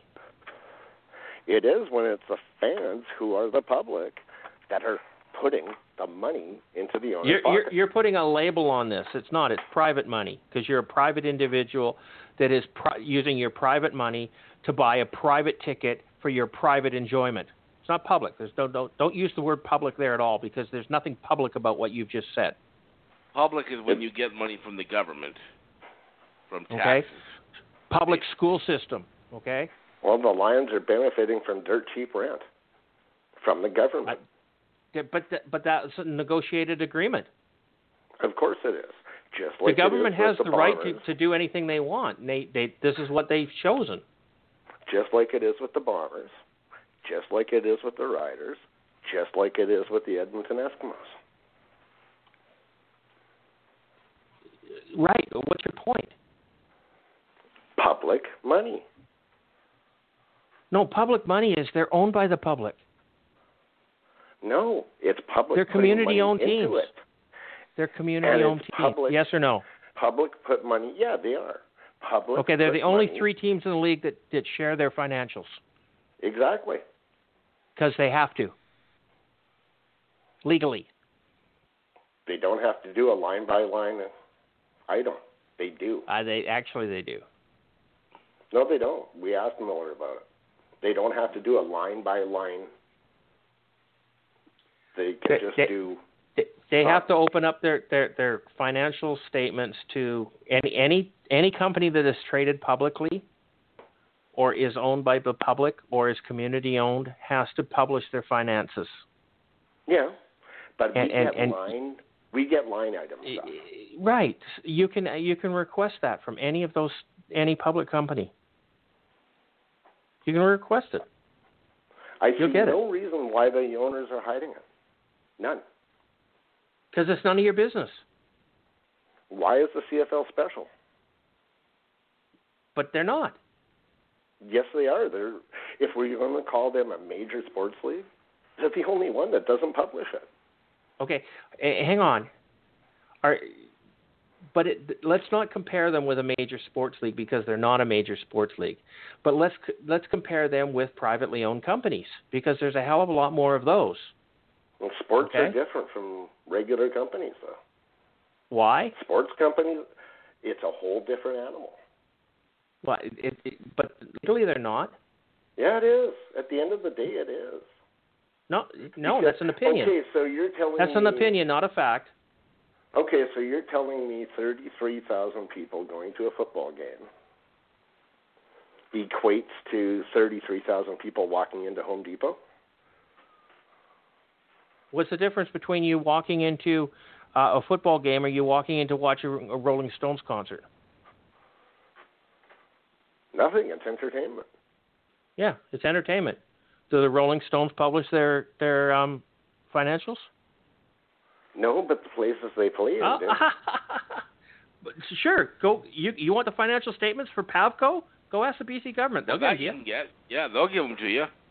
That's public company, public scrutiny. Open for it. Right. They'll even tell you exactly what BC Lions paid you for rent. BC Lion? What's that? They'll tell you exactly what the BC Lions paid for rent last year, to the penny. Anytime public money is involved, the BC Lions get cheap rent and play in a free stadium that was built on public money. I don't understand your point. I'll guarantee you go on the Vancouver Whitecaps, you'll see all the money they lose or make.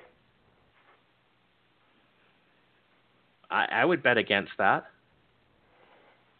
The CFL is the only league that doesn't publish profit loss ever. It's none of your business. I don't know how else to say that. You're financing the team by going. Yeah, and I'm happy to do so. That doesn't mean that I demand any special treatment. If it's a publicly traded company, if BC Lions were on the TSE and were a publicly traded company, you would see every single penny of what had happened. But I'll guarantee you they wouldn't be on the TSE because they lose money. And no company can survive losing money unless you have a sugar daddy. Okay? And that sugar daddy owns 100% of the team, and it's his personal business what he does. It's none of your concern. You have no right to know how much that team loses. Zero. Then why is the CFL the outsider on publishing salaries? If this is so horrible, it's the worst thing ever, they're the only major league that doesn't do it. Then probably the only major league that loses money.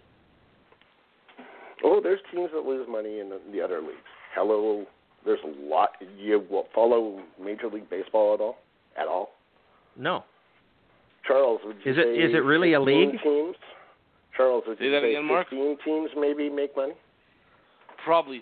You look at some of these these like Tampa Bay Devil Rays and some of these other stadiums, and they're playing in a 50,000 seat stadium. They maybe have 3,000 or 4,000 people there. I don't see how they make money on that point. And they don't. You're right. Maybe half the league makes money. It's TV revenues. They make money off their TV revenues more than they do off the stands. CFL is the only gate-driven league in North America. That is true. But it's the only gate-driven league in North America. It is a valid question, though, because the other leagues do publish their financials. The CFL is the only one reluctant to do that. Now, maybe they don't want people to see how bad a shape they're in or something like that, which I can understand, but... Yeah, I don't understand why people want to see that. I would love to see it. I just don't expect it. And the thing is, too, is that these other leagues are maybe doing it voluntarily. I mean, I don't think any of the major sports leagues are obligated to put out. They do it. They do it willingly. Just like the CFL's not obligated, and they've decided not to do it. So. Yeah. It's just weird that they're the only one. Yeah.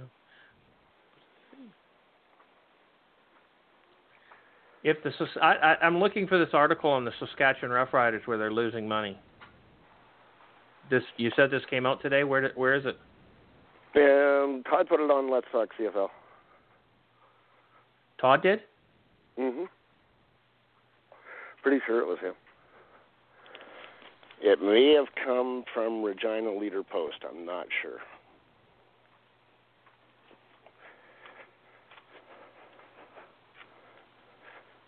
And just from a curiosity's sake, I'd love to see how much money BC and Montreal are losing. Toronto. I would too. Their owners have pockets deeper than hell, but they're still losing money hand over fist. Well, not according to the information that I've received on the BC Lions, is that their sponsorship is financing them, that they actually aren't losing money until there's less than 12,000 fans in the seats.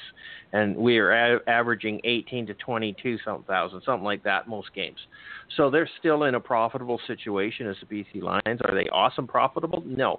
But now I come back and I'll say because of the sponsorship, okay? Yeah. The sponsorship is Orlick Industries. So if Orlick Industries stopped giving BC Lions money, how would it change? Okay, and not I'm not naive. I'm not naive. Yeah. Well, not just that. There's that going back to the days of Bobby Ackles when he returned here as president, and he put together the Water Boys, which is an organization that still exists today, which is a group of businessmen that go out and basically they act as like a sponsorship, almost like a sponsorship rallying where they help bring in other businesses' sponsorship. The Lions have one of the best, if not the best, sponsorships in the league. It is the best.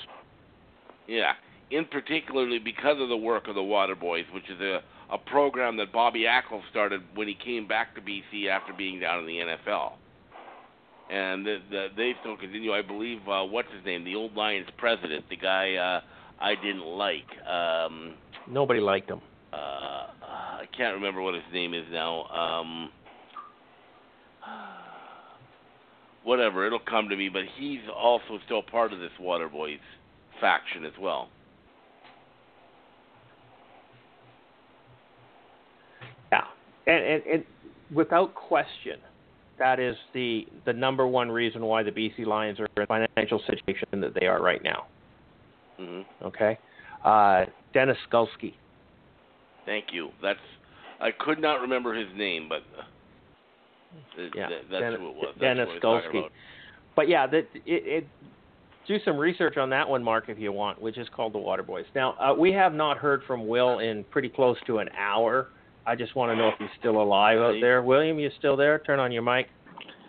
Yeah, I'm still alive. I was listening to you and Mark argue about public companies, and it just doesn't matter to me.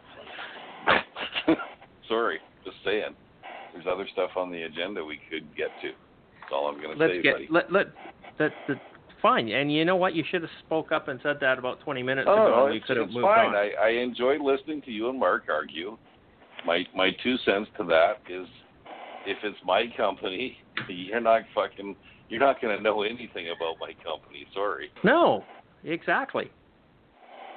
Christopher, I just posted the article. Yeah, I saw that. Thanks. Okay, moving down. Created their Three Down Nation. Oh my God, why do we still listen to these guys? Creating their all-decade team for the 2010-2020, which is their first their QBs. I don't know. What does this mean? Basically, they're putting together an all-decade team. So between the years 2010 and 2020, so the last 10 years, and they're putting in basically the top performers. They're putting together basically a roster of the top performers at each position. Yeah. Okay.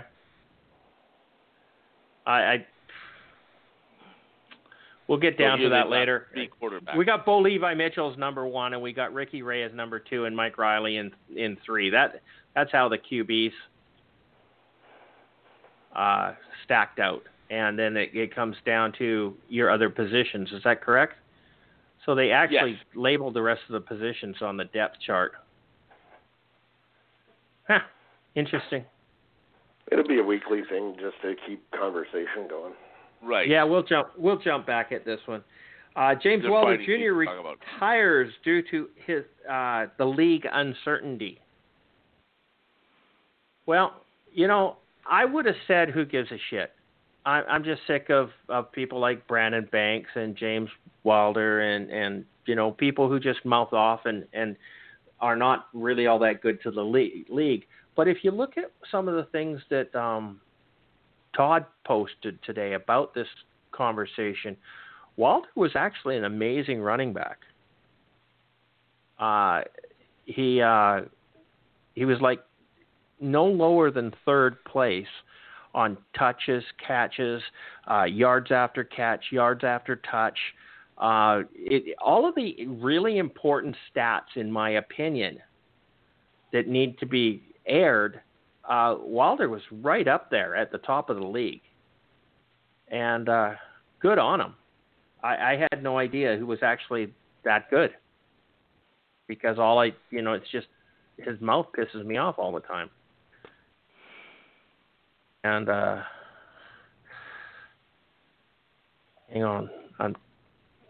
Here's this thing that Todd posted up. Here it is. Since entering the CFL, James Wilder Jr. ranks second in yards per touch, third in yards per catch, fourth in yards per rush, and second in yards after contact.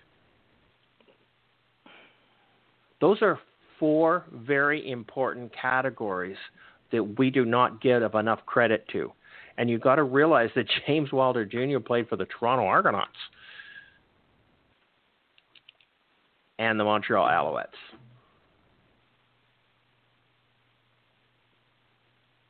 That's like Mike Riley playing on the BC Lions and having the same stats that Bo has on the best team. Yeah, but he had the second most touches and blah, blah, blah on a 4-14 team. Yippee. No. That's CFL. That's not in Toronto. Well, pardon me? Yeah, I get that, but he still played in Toronto. Yes. And if he's the best player on Toronto's team, he's going to get the ball more. Pretty simple. Yeah, but when you're second in yards per touch, okay? That was my argument years ago with you about John Cornish and Andrew Harris, because Andrew Harris's yards per touch was higher than Cornish. Cornish just got the ball more. Okay? It's not amount of touches. It's actually a statistic per touch. Yards per touch, yards per catch, yards per rush, yards after contact. Those are important. If he just got the most amount of touches and the most amount of catches, and it wouldn't be the same. I just don't. You know what? I got to look this up. I got to look James Wilder up, because I'm sorry, he did something in the first year in the CFL where he won the rookie award, but since then he's done sweet fuck all. And I don't know, for some reason you didn't mention my comment on that post about James Wilder retiring, because I did make a comment too. Did you? I really don't care. Your comment's not here. That was my comment. Yeah, it is there. I'm not seeing it on this page. I'm looking for it too. Well, maybe it wasn't. I usually don't comment on anything Todd does. So. Anyways, yeah, it's not on here. Sorry. You know that. Honestly, Will, that was my opinion of James Wilder. I was 100% in agreement with you until I started looking at some of these stats. If these stats are real. Yeah, but I don't care about stats. That's what I like to say. I don't care about stats. To me, the guy did not leave an impact in my mind. He was he on Toronto's winning team when they beat Calgary? Yes, he was. Was he a big part of that win? I don't think so.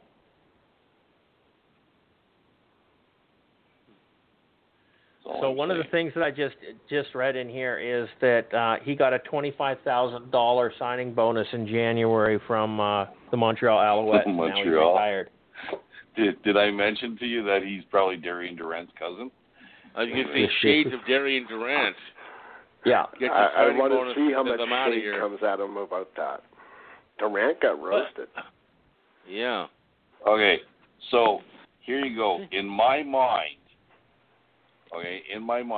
a guy who had 872 yards in 17 games, 691 yards in 13 games, 464 yards in 14 games is not a star in the CFL. I can't argue with that. Yeah.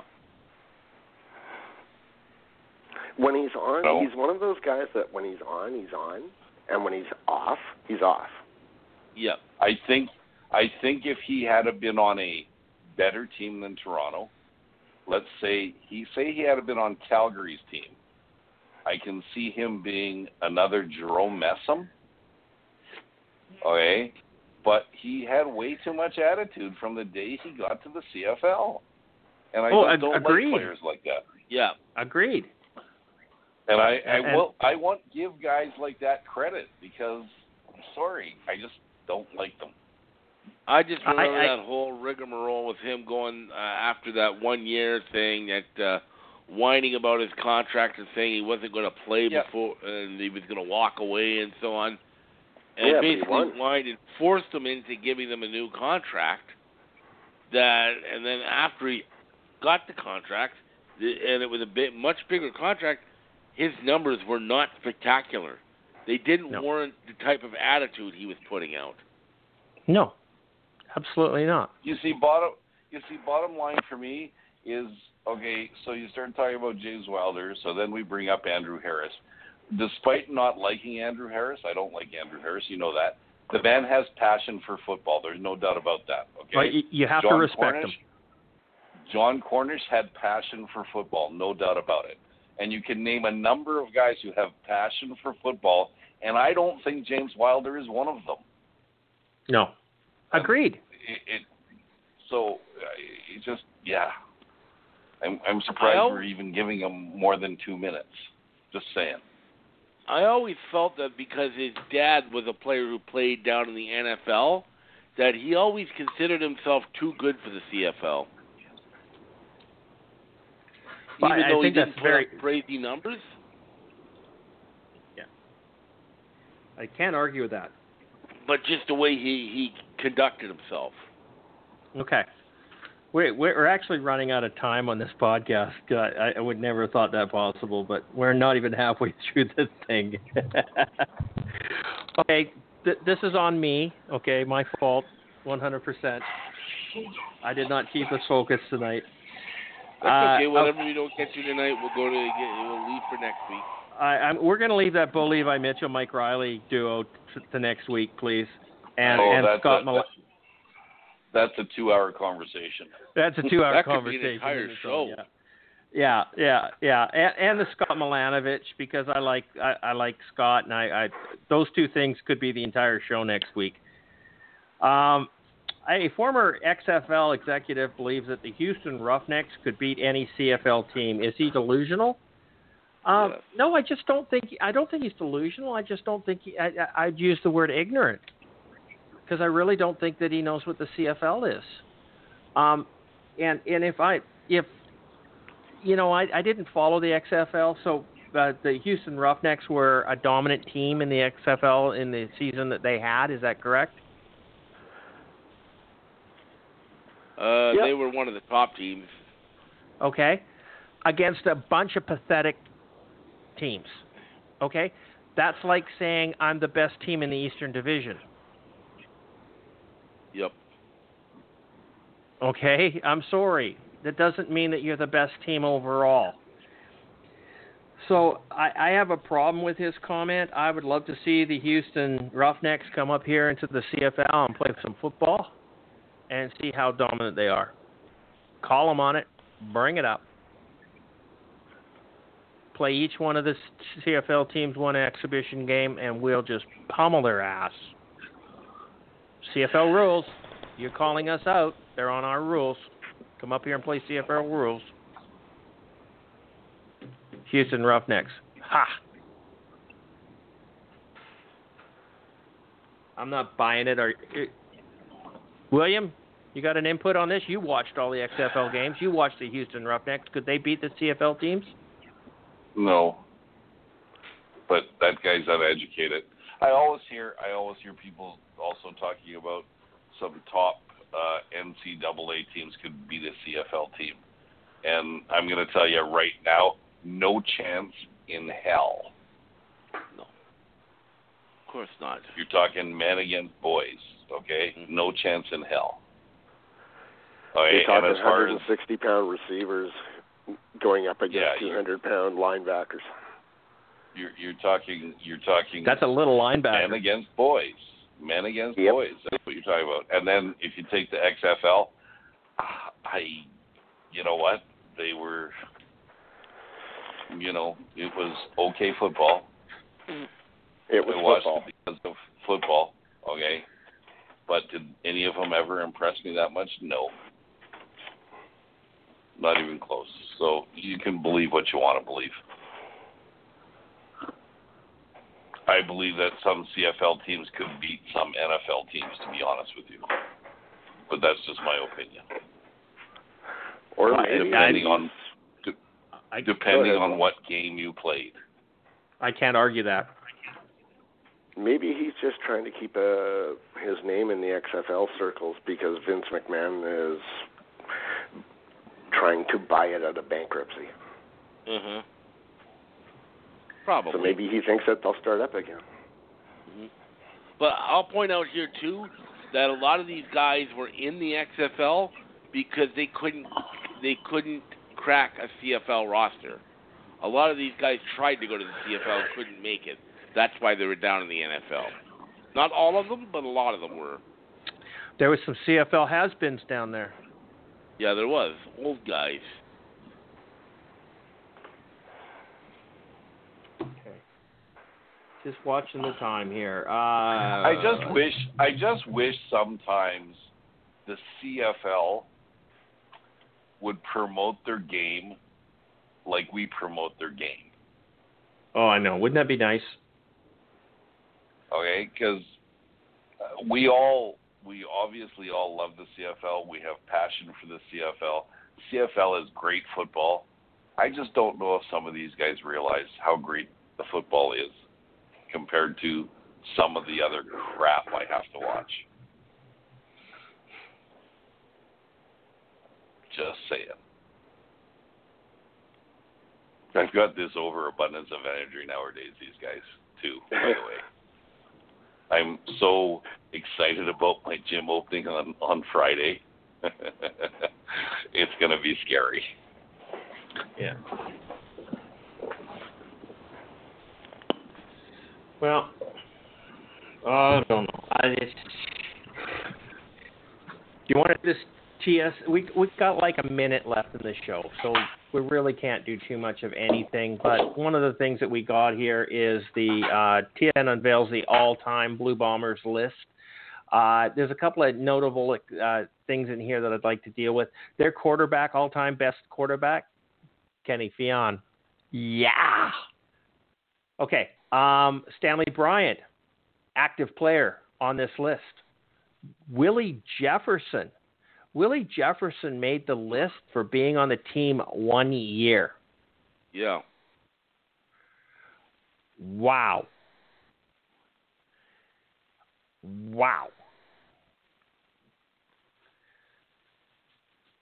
Number one special teamer, Wade Miller.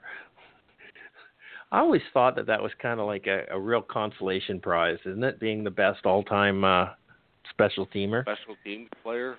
I mean, he had at least one rule change because of him. Yeah. I mean, I love Marco Iannucci, but he was a special teamer his entire career. Oh, yeah, he probably has 20 yards rushing. I'd love to see Wade Miller run down the field now. No. That's a waddle. If he got to the 25, he'd be doing well. Oh, I don't think he'd get that far. He'd be panting and down on his hands and knees puking, I think. And I was it's just not going to happen. I was absolutely convinced the running backs were going to be Charles Roberts and Andrew Harris, but Andrew Harris didn't make the list. Nope. I think he should be on that list. Beside the point. This has been the Let's Talk CFL podcast episode number 441. I've been your host, Christopher Jones, and I've got to apologize for this show. I loved it. I've enjoyed every minute of it, but we did get off base and moving all over the place and didn't get everything covered. But, hey, we got to talk football for 2 hours, and what the hell? Isn't that what this is all about? So good night to everybody. Charles, go real fast, guys. We got 30 seconds. Good night, folks. We'll talk to you next week. Have a good week. Mark, Stay safe. Okay, folks. Yes, they got the running backs right, Christopher. But so be it.